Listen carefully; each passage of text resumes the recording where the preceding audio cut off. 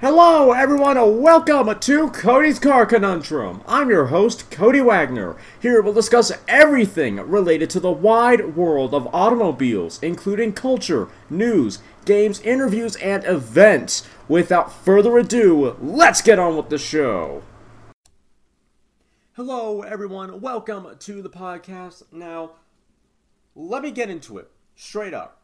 All About Viper they are a Viper Instagram page that I follow. Even before I was on Instagram, I have them in my browser. I have them on speed type. But anyway, so they posted this. They posted this post a little while ago, and I was pretty happy. I will not lie. I was pretty darn happy when I saw this. And then I learned this was from Motor Trends. Well, what's it? I think it's the 2019 Best Driver's Car Year Award or whatever. Yeah, Best Driver's Car. Motor Trend's Best Driver's Car. More likely than not, probably 2019. So I'm looking at this like, okay, well, this is a little strange. So then he makes a post. Oh, wait, that's mine. That's my Instagram. Okay. Later on, he makes a post. Also, the ZR one was ran. Anyway, and I see this post. Oh, wait, no, the other one said, this one, my bad. I'm getting all confused. He would say, 2 down, 1 to go, the GT2 RS. A few days later, I think two days later, on the same day, I think we get, oh wait, I just passed it. I'm a moron. I see this. I'm like, okay, it's getting down to the wire. It's a little close. And then, bam! This post shows up. And I'm not sad. In fact, I'm very, very pleased. I am very, very pleased. And let me explain why. Because the GT2 RS, base prices, let me see if I can find out. Porsche, I don't know, .com is starts at $300,000 at its base price. Oh, good. Okay, cool. Porsche.com, that works. Okay, North America, USA. I don't even know if it's still going to be on here. Okay, even a GT. Oh wait, where's the GT3 RS? I like how. Wait a minute, where is the GT3 RS? That's a little strange. So I haven't been on this website in a little while. I'm just 300,000.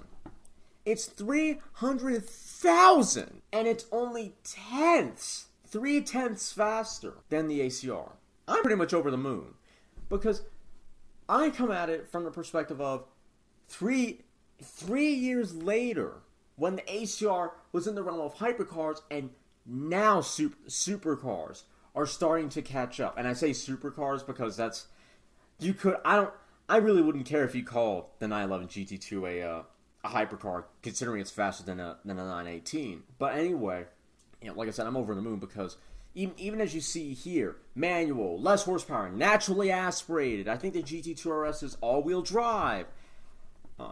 Is far more technologically advanced. It has the famous PDK and all this, and it only manages to go 3/10 faster. And I know that sounds very fanboyish. I know that. But then I go here because I'm always excited to see, with a little bit of dread, because I know there's certain comments coming, but I'm always excited to see what Viper owners have to say about it. And I was actually disappointed. Because there were more negative comments about the Viper than I actually thought there would be. I was very, very surprised. Basically, most of these boiled down to, there's always going to be faster cars. Viper had a nice run. Like there wasn't more to the story. Someone even going as far to saying the Acer had a nice little run. As if 3 years isn't a long time, especially these days when performance cars are coming out the wazoo, like McDonald's pancakes being mass-produced, and indicates of McDonald's pancakes kind of nasty. I used to like them. I used to eat them all the time. I know I should know what I'd say bad pancakes are, and they not that great. But anyway, so like I was saying, with supercars and hypercar, more or less supercars, especially of this variety, of this track-focused variety, this hardcore variety, coming out the wazoo, and for the ACR to hold that for 3 years, when back then you had to get hypercar fast to keep up, I'm of the opinion the ACR Dodge won the war. Yeah, the ACR isn't as fast as the GT2RS.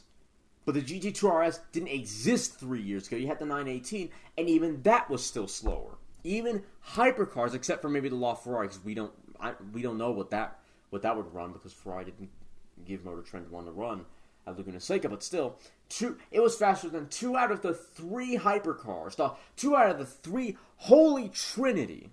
And again, 3 years later, only beat by tenths of by another supercar.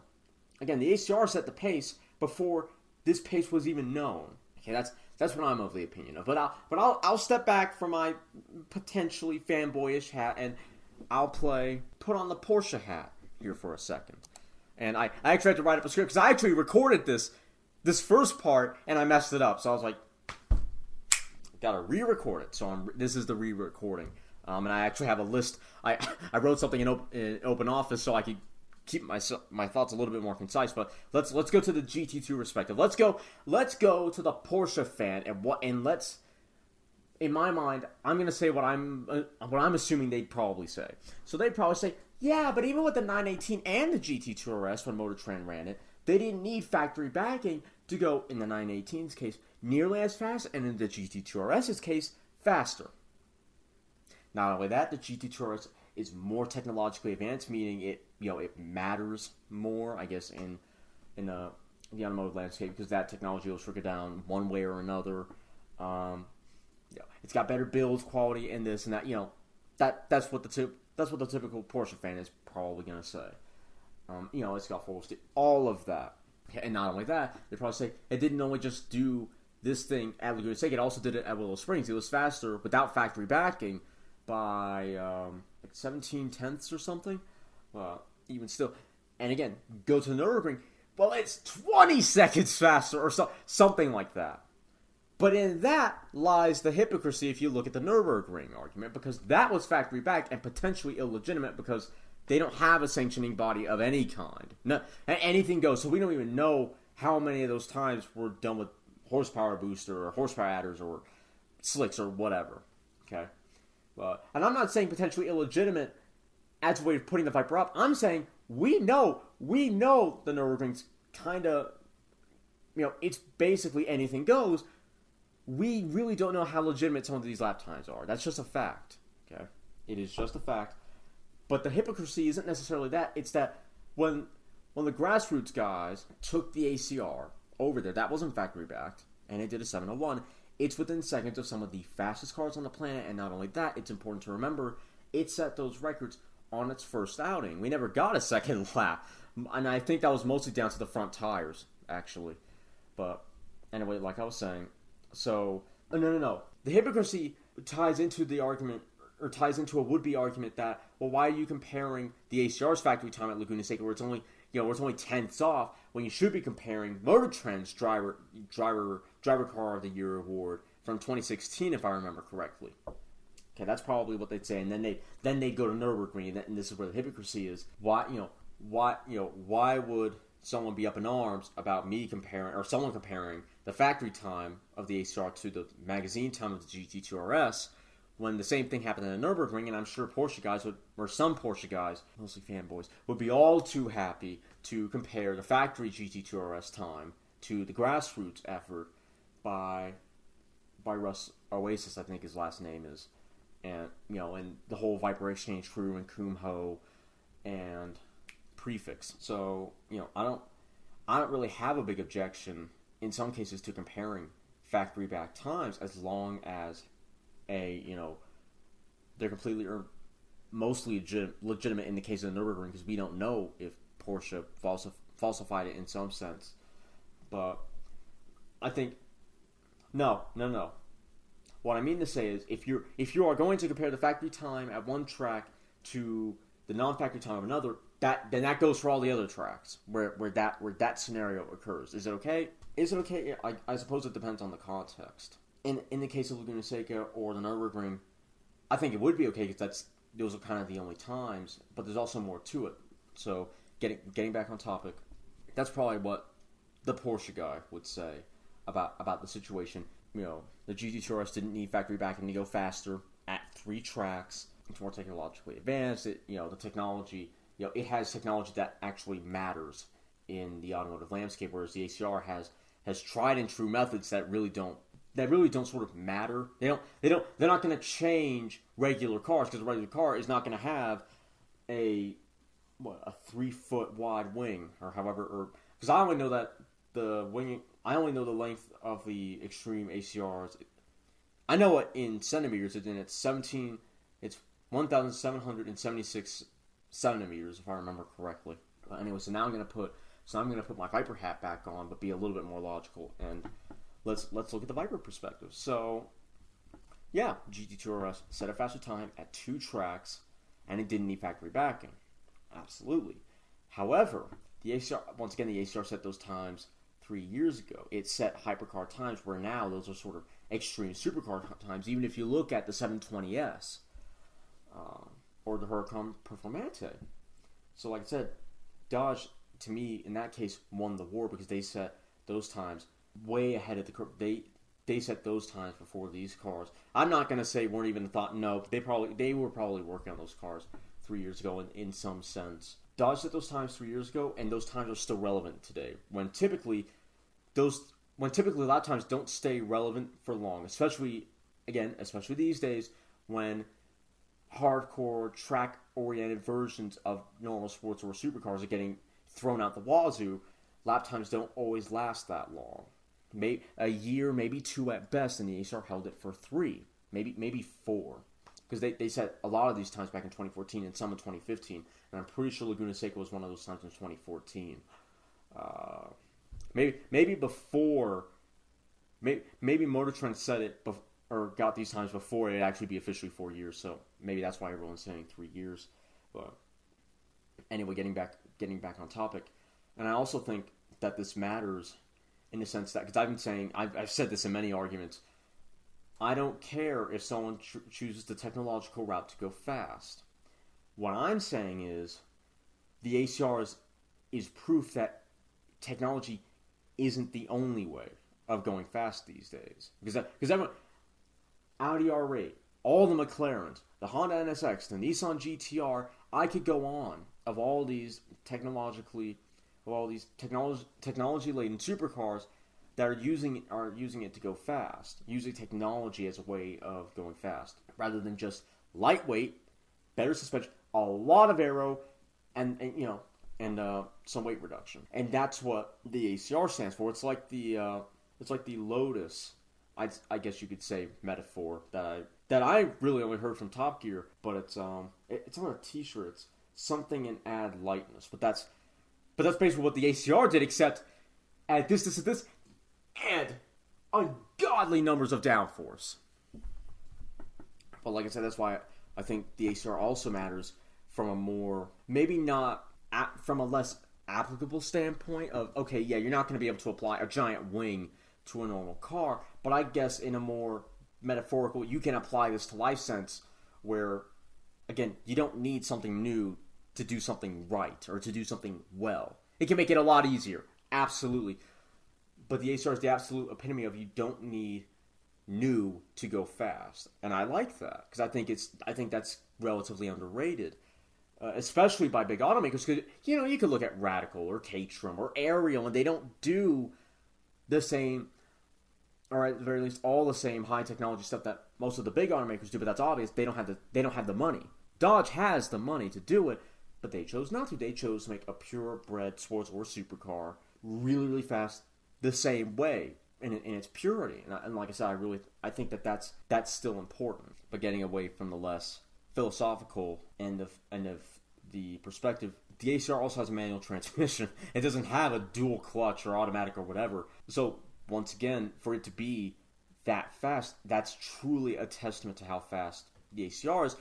And if we go to the argument of someone saying, oh, well, the GT2RS didn't need factory backing to go as fast, which that's another testament. That's a testament for the GT2RS. Yes. If we go to, I don't know how many of you guys have this Motor Trend issue, but there was a Motor Trend issue when the TA, the 1.0, came out back in 2014, and they ran it at Laguna Seca a little while ago. And they did the 130, the 130, the 130 something, the 133 something. I can't remember the millisecond time. But they also ran the TA on slicks to see what it would do just for fun. It ran in 1 minute 30 on slicks. And I bring this up because I find it funny.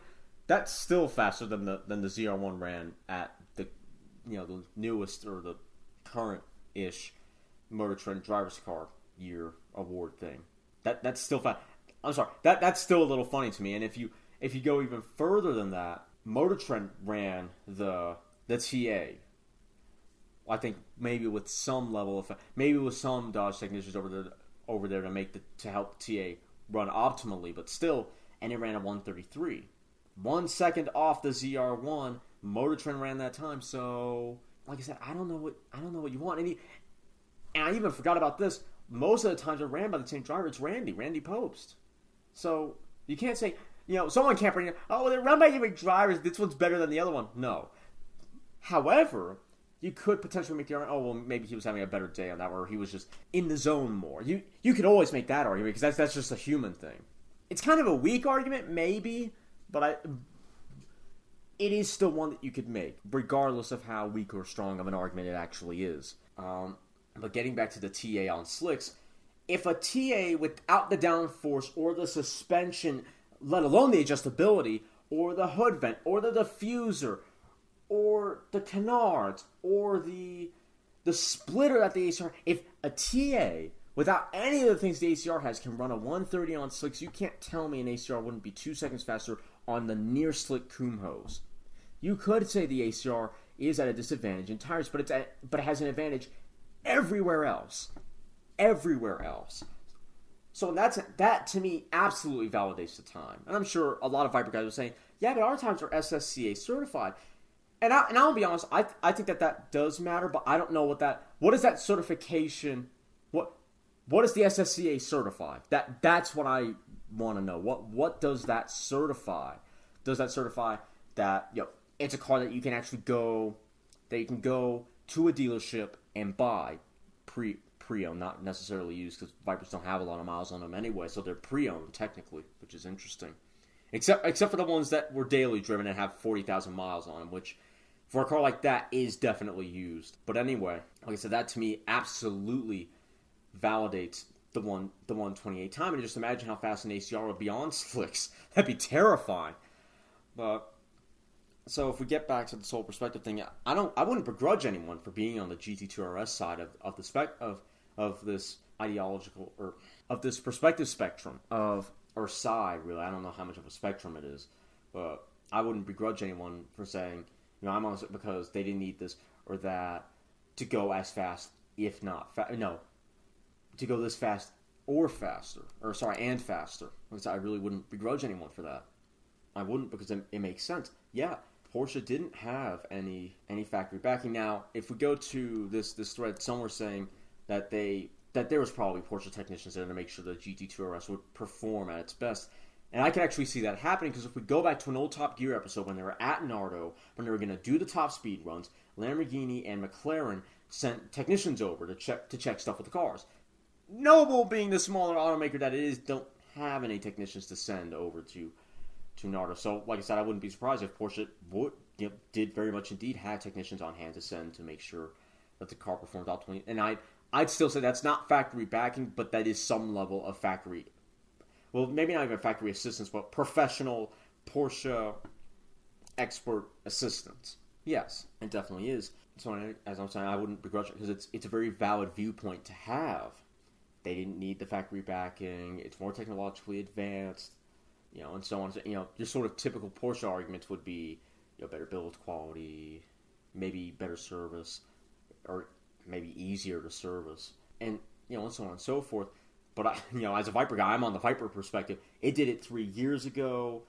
It doesn't even have 4-wheel steering, the manual, the automatic, the active aero. It doesn't. It's so bare bones, and it's only tenths off. That to me speaks volumes of how fast the ACR is, because despite its factory time, it's still way down It's still way down in terms of its technological rap sheet, I suppose. Now, I'm sure some Porsche guys would say, and I covered this a little bit earlier, would say, let's compare apples to apples. Let's go Motor Trend to Motor Trend. And if we go Motor Trend to Motor Trend, the Viper ACR ran a 131, not the 128. But this goes back to what I was saying about the TA on slicks. The ACR, when they were doing the apples, not the factory backed, when it was a driver's car, did a 131, 1 second off a TA on slicks. You, like I said, within that, you can't tell me an ACR wouldn't be able to run faster, maybe with a bit more fine tuning, or if Randy was on his pace, because apparently they were saying he was off his own pace a little bit, but still, like I said, that when you take all those variables, it absolutely validates the 1 minute 28 lap time. Yeah, I'd love to hear your guys' thoughts on the arguments that's been had. I'll leave you with this, and so this guy Bill, he runs a dealership. So, yeah, Viper Performance, at sales manager at a dealership. He got it bang on. In fact, 2 people got it bang on for me. And for those of you who are listening to the non-video podcast version of this, I'll read this out loud. Kind of surprised to see the Viper fold and various owners taking the other side. I was too. When the underdog chased away the purebreds for years. Give the Porsche its due, but do not take away the huge merit the Viper deserves at its modest price in comparison to its challengers. He's absolutely right. And then if we go down a little bit here, this is page 2. Here's a little story from someone who was at Viper Tracks in 2016. I don't even know where this is. I'd love to contact Chris and Eric Heuschle to talk about this in more detail. But anyway, I'll start reciting the story. I haven't seen a time for Chris Winkler in a Gen V5 ACR at Laguna Seca. Chris set 11 of the 13 records, which is incredible. I was lucky enough to hear Chris and Eric Heuschle tell the whole story of how they broke all those records at Viper Tracks in 2016. And it's an amazing story. They did so on a shoestring budget, working their difficult day jobs all week, then chewing up their weekends at the various tracks over a period of months. It was an incredible feat. My recollection is that Chris didn't get to Motorsports Ranch in Texas on an account of a scheduling conflict, so they used former IMSA GT champion Tommy Kendall at that track. At Laguna, they chose to have Randy Pope shoe the car because he's the acknowledged master there. Randy has set all 6 of the 6 fastest production car times at Laguna and 6 of the fastest 20. For those of you who are watching the video, I'm just going to disregard this because I don't understand what this is for. Chris is on the top 20 list, though. He holds the 18th fastest time in a Gen 4 ACR at 1:33.92, 1 minute 33.92. Randy broke his own production car record at 1 minute 33.70 prior Gen Z01 Corvette by 8/100ths of a second in 2014 in a Viper TA. That record stood for a while, until Randy broke it again with the 991 GT3 RS. Obviously, this is just my speculation, but I don't think there's a better choice than Randy for setting fast laps in a production car at that track. The fact that 3 long years later, the ACR was breached only by 35/100ths of a second speaks to the unmatched track prowess of the ACR when it was in production, and even now, because like I said, lap times don't typically stay relevant, and the ACR is still relevant with all of even with the torque, with the air vectoring of the Huracan Performante, which to me is genius. That is genius. It's still relevant. In fact, it's still faster, which is hilarious to me. But still, like I said, I absolutely agree with that. So I hope you all give me your opinions and thoughts on this. I'd really like to know where you all stand on this discussion, because it's in the Viper on the Viper forums anyway. It's a very, very, very interesting discussion, and I'm firmly in the Viper camp, but I think for solid reasons. But each are valid viewpoints, because they both present notable facts that really should not be ignored. If an argument is going to be had about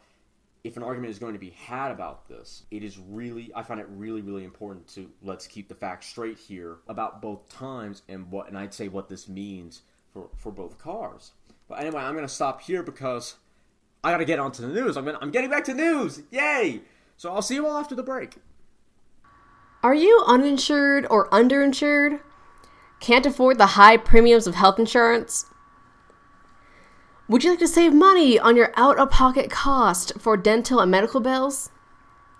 If you answered yes to any of these questions, request more information at http://www.ownyourhealthcare.com/alternative healthcare-solutions, or call Dr. Taffy at 303-576-0670.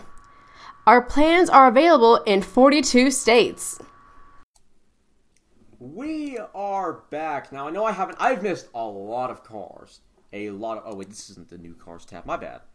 Like I was saying, I missed a lot of new cars. So this is news, but I'm going to focus more on the new cars that I've missed in the long weeks of just getting a bunch of other content out there.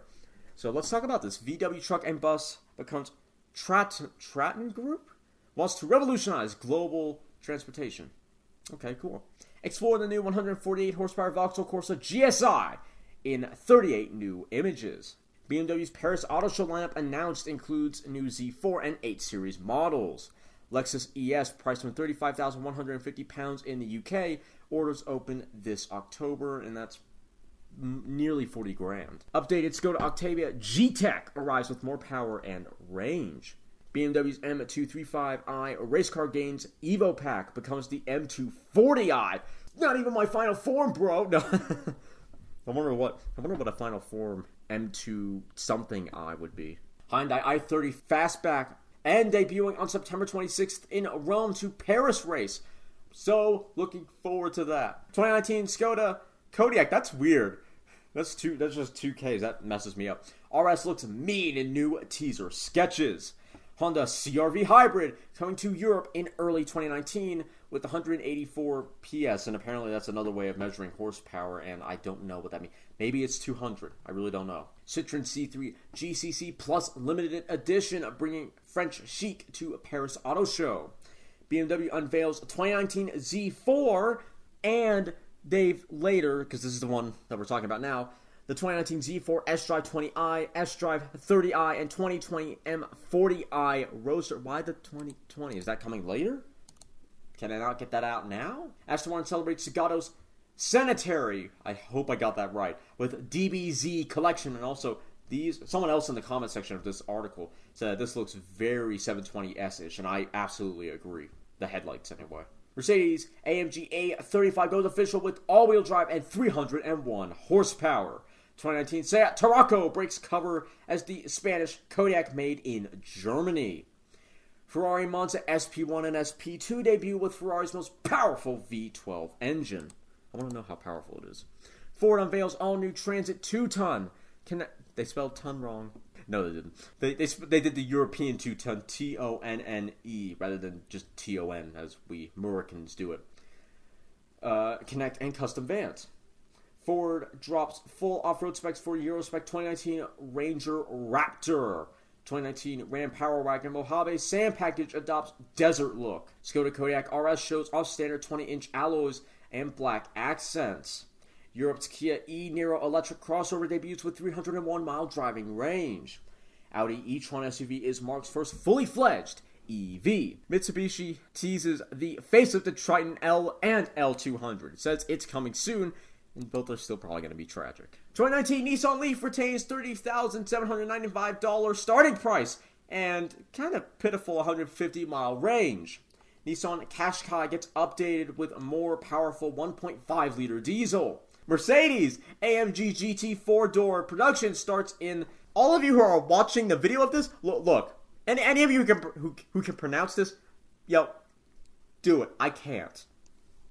Kia K3 GT is the Forte hot hatch you never knew you wanted. Is that the GT? It doesn't have any of the red accents. It needs red accents. That's no red accents, no sport. At the very least, not for that. That's not sporty enough. That's mildly, you know what that is? That's mildly athletic. New Kia Proceed merges wagon practicality with great looks. I want to check that out. 2019 Nissan Rogue gains new equipment packages and more safety tech. New Toyota Yaris GR Sport wants to be fun and engaging, but there's a catch. It basically, as far as I remember, it has all the handling of the German or whatever it is, but without the engine. 2019 Subaru BRZ gets minor price hike, new series Gray Special Edition. The period messed me up. DS3 Crossback goes official with petrol, diesel, and EV powertrains. New Kia Ceed GT warm hatch gets 201 horsepower and optional 7-speed DCT. Skoda Kodiaq RS flashes crystalline effect full LED headlights in new teaser. I feel like it's just so bulky. The old Z4 was actually kind of lean, it was, okay. What I mean is, the new Z4 is kind of tall in terms of the sidewall. Or I say sidewall, I don't mean in the tires. What I mean is, from here to here, for those of you in the normal podcast who can't see this, what I mean is from the bottom of the front fender, probably to the top of the headlight, it's just a lot of body. It's visually very kind of tall looking, to say this poorly, dryballish looking. That was very poor. I apologize. That was very, very poor. Like I said, to say this as best I can, it's just a very visually tall looking sports car, especially from the side. It's just a lot of metal. It's just a lot of metal.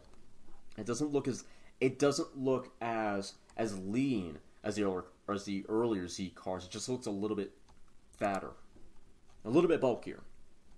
I like it, especially on the side, because it kind of has the Viper side sill / scallop, as I watched the old Motor Trend video, and Jesse Lang said side scallop. So I kind of like that, because that's kind of Viperish. In fact, that's very Gen 3 to 4-ish with how angular that was. I like it. I like it a lot. Okay, how powerful is this V12? I kind of like this too. I kind of like it. Nearly 800 horsepower. That's impressive. That is very, very... And it's probably naturally aspirated? I bet you it's naturally aspirated. I like the black. Normally, I don't like black, because I feel like it hides detail more. But that's gorgeous. That is gorgeous. Oh, hey, there's my red accents. This is like when... You know how... Because Mercedes has your... the blue... What's it called again? Mercedes has a blue tech something group for their cars, and it basically just puts the AMG front and rear fascias on without adding any of the performance benefits. That's what this is. That's what that's like. That's what this Kia K3 GT is like. Except the grill's kind of cool. I like that, but the rest of it, fairly normal looking. Nice interior. Looks great. I like it. Probably not going to get in America, unfortunately, but I quite like it. Probably an unpopular opinion. 2019 DS3 Crossback plugged into the future with an electric powertrain.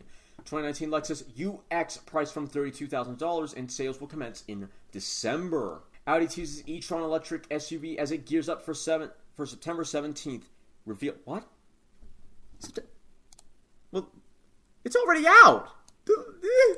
I missed it. I gotta go find it. 2019 Ford Edge and Edge ST gain AI all-wheel drive for better grip and fuel economy. Japan Subaru XV gains e-Boxer hybrid version and US spec Crosstrek doesn't. Facelifted Renault Kadjar debuts with updated styling and new 1.3-liter turbo petrol engine. 2019 Mercedes GLE is here with more space, new tech, and looks. That was pretty quick. Subaru marks 60th anniversary with outdoorsy Outback X-Brake in Japan. 2019 BMW 3 Series is almost here. See the final round of testing. Apparently it has a drag coefficient of 0.23. Alfa Romeo Stelvio, Giulia, and Giulietta now available as B-Tech editions in Europe. 2019 Ram chassis cab trucks are ready for harvest with new special edition models. 2019 Ford F-150 Raptor gets cruise control for off-road driving. Here's how it works, except not because I'm not going to click it. Ford set to unveil new connected and electrified transit van. I think we just talked about that. VinFast. It sounds like a brand Vin Diesel would make, honestly. Unveils Vietnam's first cars ahead of Paris show debut. Volkswagen Up! Exclamation mark. Gets sportier looks with new R-Line package. 2020 Kia Telluride officially revealed through customized version, and the eyes are so far apart, it's like a frog. Except, it's like a frog that looks straight on. It's kind of weird. I'm not that big of a fan on the front. The rest of it looks pretty cool. BMW X3M and X4M prototypes unveiled with new straight-six engine. Audi Q8 is late to coupe SUV party, but it might just steal the show. UK-bound Mazda 2 and CX-3 Black Plus Edition, limited to 500 units each. Listen to the Lamborghini Aventador SVJ fire up and rev its V12. Except not, because once again, not gonna click it, unfortunately. Europe's 2019 Jeep Cherokee gains new 150 PS 2.2-liter diesel. 2019 BMW X5 xDrive 45e performance debuts with more power and a longer electric range. 2019 Audi Q8 arrives in the US with a single engine option and lots of attitude. So I was going to make a joke and I just couldn't think of one. Couldn't think quick enough. 2019 BMW X2 M35i combines 302 horsepower with a hatchback-like body. A really, really tall hatchback-like body. 2019 Audi A1 configurator launched. Base model is typically sparse. Updated 2019 Hyundai Elantra goes on sale. Price from $17,985. Chevrolet unveils new Colorado ZR2 Bison performance truck. 2019 Kia Forte starts at $17,690. It gets new engine and more features. Volkswagen Golf GTI Rabbit Edition joins the range for 2019. Mercedes A-Class Saloon Sedan goes on sale in the UK. Price from £27,875, or probably $31,000 or $32,000 here in the US of A. No. 2019 Acura ILX arrives with a prettier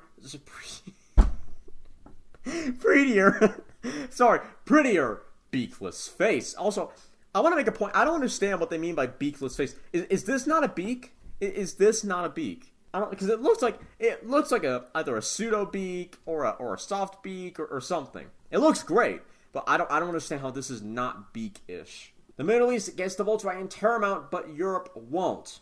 The Terramount, what do they call that? The Atlas.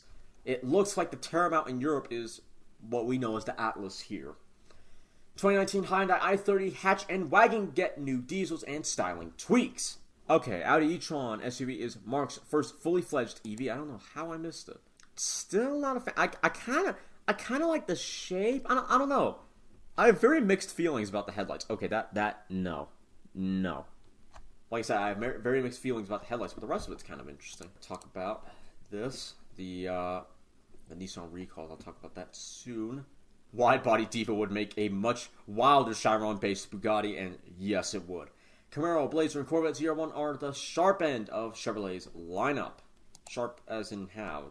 Visually in terms of their angular design, or in terms of looking good? Subaru WRX S4 gains range-topping STI Sport Grade in Japan.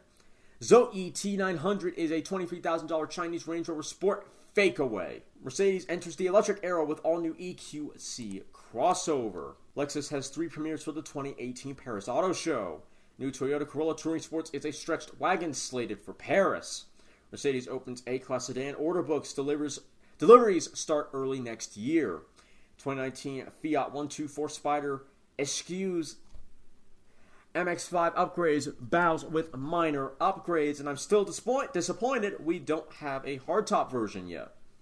Abarth updates 595 range with 5 models and up to 177 horsepower. 2019 Toyota Land Cruiser and 2019 Lexus LX 570 Black Edition spotted. 2019 Nissan Juke with minor facelift, price from £15,505 in the UK. Maybe 18 grand here, which isn't that bad. Anyway, I gotta stop here. I'll see you all after the break. Are you uninsured or underinsured? Can't afford the high premiums of health insurance? Would you like to save money on your out-of-pocket cost for dental and medical bills? If you answered yes to any of these questions, request more information at http://www.ownyourhealthcare.com/alternative-healthcare-solutions, or call Dr. Taffy at 303-576-0670.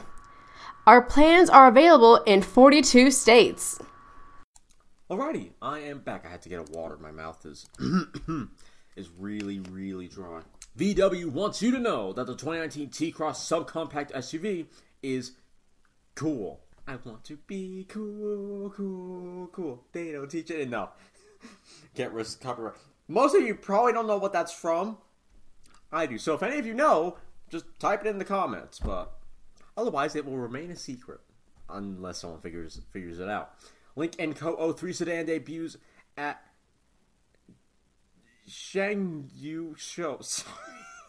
Really sorry. At some show. More likely than not a Chinese show. Finally, lets us take a look inside, and that's kind of cool. I want to get a closer look.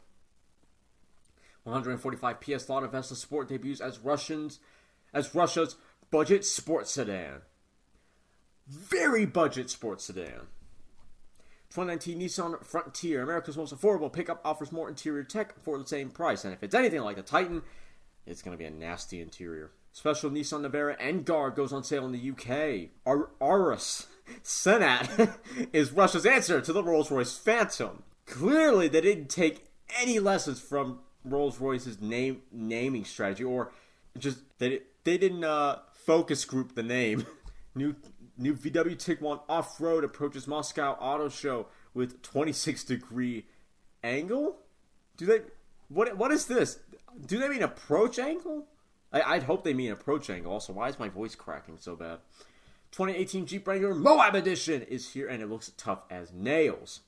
Mitsubishi adds new petrol option to the Outlander's range in the UK. Mercedes-Benz EQC rear end partially uncovered in new well, we already know what it looks like. There it is. I don't know. I kind of like that. Once another car I have very mixed feelings about. That front, I kind of like it, but something still seems off to me. Interior is kind of cool, if a little barren. Still don't like this tacked on look though. Wow, plastic, much plastic. Oh dear. Let's see, Link & Co. Okay. Oh right, I like the look of that. Once again probably a very unpopular opinion, but I like it. Let's see. Let's check this out. I'm not a big fan of that. That's cool, but I don't like the way that's been done. I like the steering wheel. That's kind of cool, and I like that. That's pretty cool. If a little barren, not enough redundant controls for my liking. I don't like the square. I mean, I kind of do, because that to me is just classic boat. Just throw around. Also, still no. Still no. Definite no. But I don't know. I kind of. Oh wait, what's that? I forgot. I thought Lexus was the only one who's going to use cameras rather than traditional mirrors, but I guess they're not. That's cool. Yeah, I don't know. Not really. Well, I kind of like it. There's something. I'm weird today. I'm being really weird today. Where is it? Okay, there it is. I was trying to look for the tab. I was like, I lost the tab. Let's talk about this. Nissan has issued a recall for more than 215,000 of its. Maybe I said 250. I meant 215,000 of its vehicles in the United States due to a possible fire risk. The Japanese car manufacturer states that an anti-lock brake pump seal could break. If this were to happen, brake fluid could easily leak onto the electronic circuit board, triggering a malfunction. If drivers ignore the ABS warning light, it is possible that the brake fluid spillage would lead to an electrical short circuit and potentially could start a fire. Models affected include the 2015 to 2017 Nissan Murano, 2016 to 2017 Nissan Maxima, 2017 to 2018 Nissan Pathfinder, and 2017, the only Infiniti, the 2017 Infiniti QX60.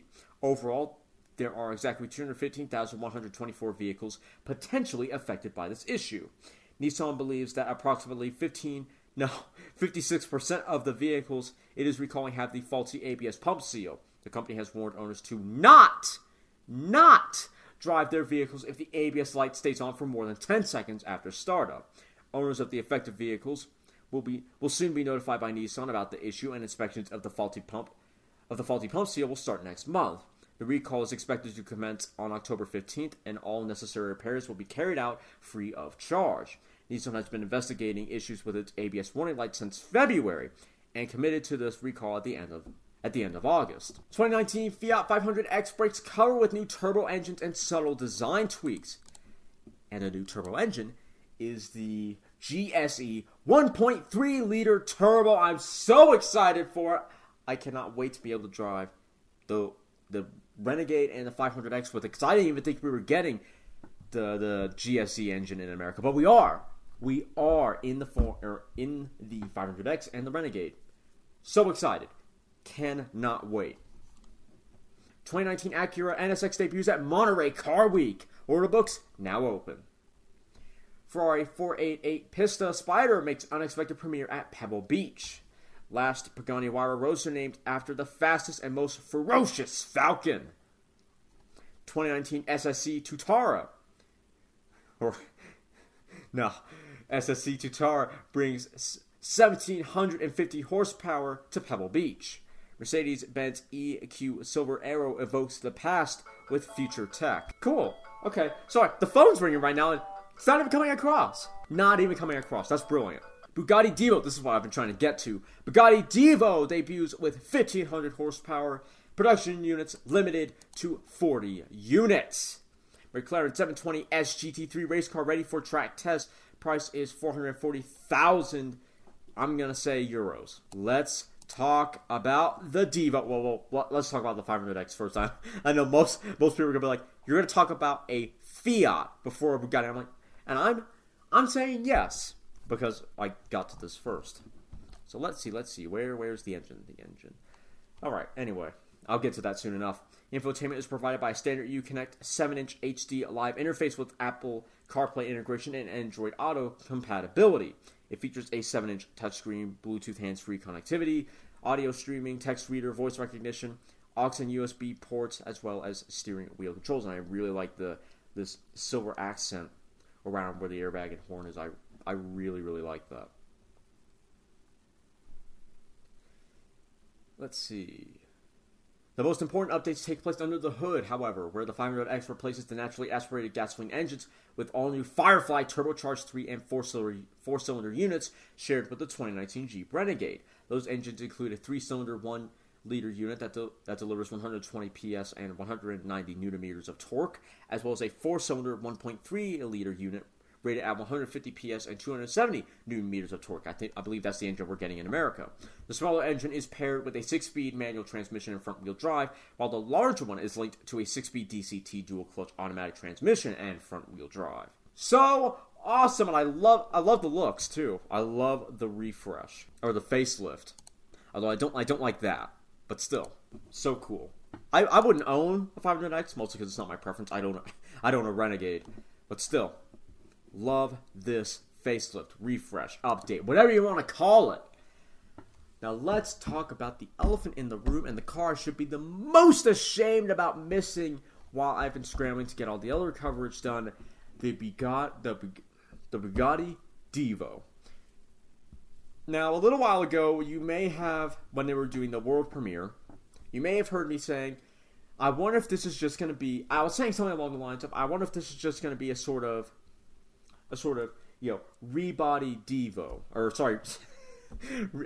rebodied Chiron that's made to be like a new model. Sort of like the, and I had a car for it, but I really couldn't remember the other car that I was drawing a similarity to. What was, hold on, I want to check this for a second. What was the other car that was basically rebodied, and then they said, oh, hey, it's a whole new model, and that sort of thing. What was it? Oh, like your Lamborghini Centenario, Veneno, and that sort of thing. I was saying, I wonder if it's going to be like those. It basically is, but with more upgrades than those cars compared to the Aventador. This car is a far more upgraded Chiron than the Veneno and Centenario are more upgraded Aventadors. I wouldn't necessarily call it its own model still, but it is vastly changed to the Chiron. The Bugatti Divo was one of the most highly anticipated cars heading to Pebble Beach, and now the automaker has finally unveiled the model. Designed to revive the company's tradition of coach building. Oh, I see. Yeah, that would make sense like Lamborghini. Yep. The Divo features a unique design which shares little with the Chiron. Little, yes, but there are still some things that are lifted, we'll say, from the Chiron. A lot of the styling changes focused on improving aerodynamics, and Bugatti says the modifications have resulted in an additional 198 pounds of downforce. Starting up front, the Divo has been equipped with a new front fascia featuring larger air intakes and a wider front spoiler. These changes help to significantly improve downforce and cooling. Speaking of the latter, the brakes are cooled by 4 independent air sources on each side of the vehicle. This might be for the brakes here. Air flows in from the high pressure area above the front bumper, the inlets on the front wings, one inlet on the front radiator, and the diffusers ahead of the tires. Designers even paid special attention to the roof and created it in such a way that it effectively becomes a NACA air duct. This, combined with a specially designed engine cover, ensures a very high volume of air that goes into the engine compartment to cool the 8-liter W16 engine. Other key styling changes include new headlights and a larger diffuser, which has been designed to accommodate a 4-tailpipe exhaust system. I'm getting a big sense of deja vu. I feel like I've talked about this before. Oh well. Wow, wait. 4 tailpipe. Okay, I've slacked a little bit on keeping myself up to date, I'll admit, but that's crazy. That's awesome. To accommodate a 4-tailpipe exhaust system, designers also installed aerodynamic side skirts, a central fin, much like the Bugatti, the Gran Turismo concept that they made a little while ago, and a new rear spoiler which also functions as an air brake, which is also very similar to the X-Wing design that the ACR Viper has, except without the end plates. The spoiler is 23% wider than the Chiron's, and Bugatti says this significantly improves downforce and braking performance. Getting back to the engine, it's a familiar quad turbocharged 8-liter W16, which continues to produce 1,479 horsepower. While the engine carries over, Bugatti says the Divo won't have a top speed mode and will be limited to 236. More than enough. While the low top speed will likely disappoint some Bugatti fans, the Divo is being positioned as a performance-oriented model that isn't just about going fast in a straight line. As Bugatti explained, they wanted the car to be sharper, more agile, and more nimble. In order to achieve this, engineers increased the camber and made a number of revisions to the suspension and steering system. The Divo also weighs 77 pounds less than the Chiron thanks to lighter wheels and a new carbon fiber intercooler cover. You know what? When people were saying, "Oh yeah, this new, the Divo, it's less than the Chiron," and I was thinking like 100 pounds, 77. I could get out of a car, and I'd take about 100 pounds out of a car. I'm not saying that that's not a worthwhile improvement. I'm saying the way that people were hyping up, "Oh, it's got to be lighter," that's way less impressive than the hype that ensued about the Divo's weight. Additional weight-saving measures include the use of less insulation, the installation of a lighter audio system, and the elimination of storage compartments in the center console and door panels. Thanks to all these changes, the Divo can pull 1.6 Gs during lateral acceleration and lap the Nardo circuit 8 seconds faster than the Chiron. Bugatti also says the car has a perceivably different driving experience on winding roads. I think that's just a typo. The uniqueness of the model extends to the cabin, as the car has a 2-tone interior with Divo gray Alcantara upholstery and contrasting Divo Racing blue accents. Elsewhere, there is exclusive carbon fiber trim and glass blasted anodized gray metal accents. Drivers will also find larger armrests and calf supports, as well as a steering wheel with larger paddle shifters. The car is named after French racing driver Albert Divo, and production will be limited to 40 units. All of them have been spoken for, despite the car's $5.8 million price tag. Oh well. Anyway, I hope you all enjoyed. It's been a while since I've gotten back to regular news, and the first time I've done it in this format that will be uploaded to YouTube. I will see you all soon. Thanks for watching. You've just listened to me probably ramble about some cars, if I'm being honest. If you've enjoyed me passionately talking about lumps of metal on wheels, then why don't you follow me on Twitter at CodyCar, CONUNDRM, or check out my website, www.codyscarconundrum.com, for articles and other car-related content. If you have any questions or would like to become a sponsor, send an email to drtaffy777@gmail.com and put sponsor in the subject line. Make sure to follow me here or any other platform so you don't miss out on more full throttle content. Thanks for listening. I'll see you all in the next episode.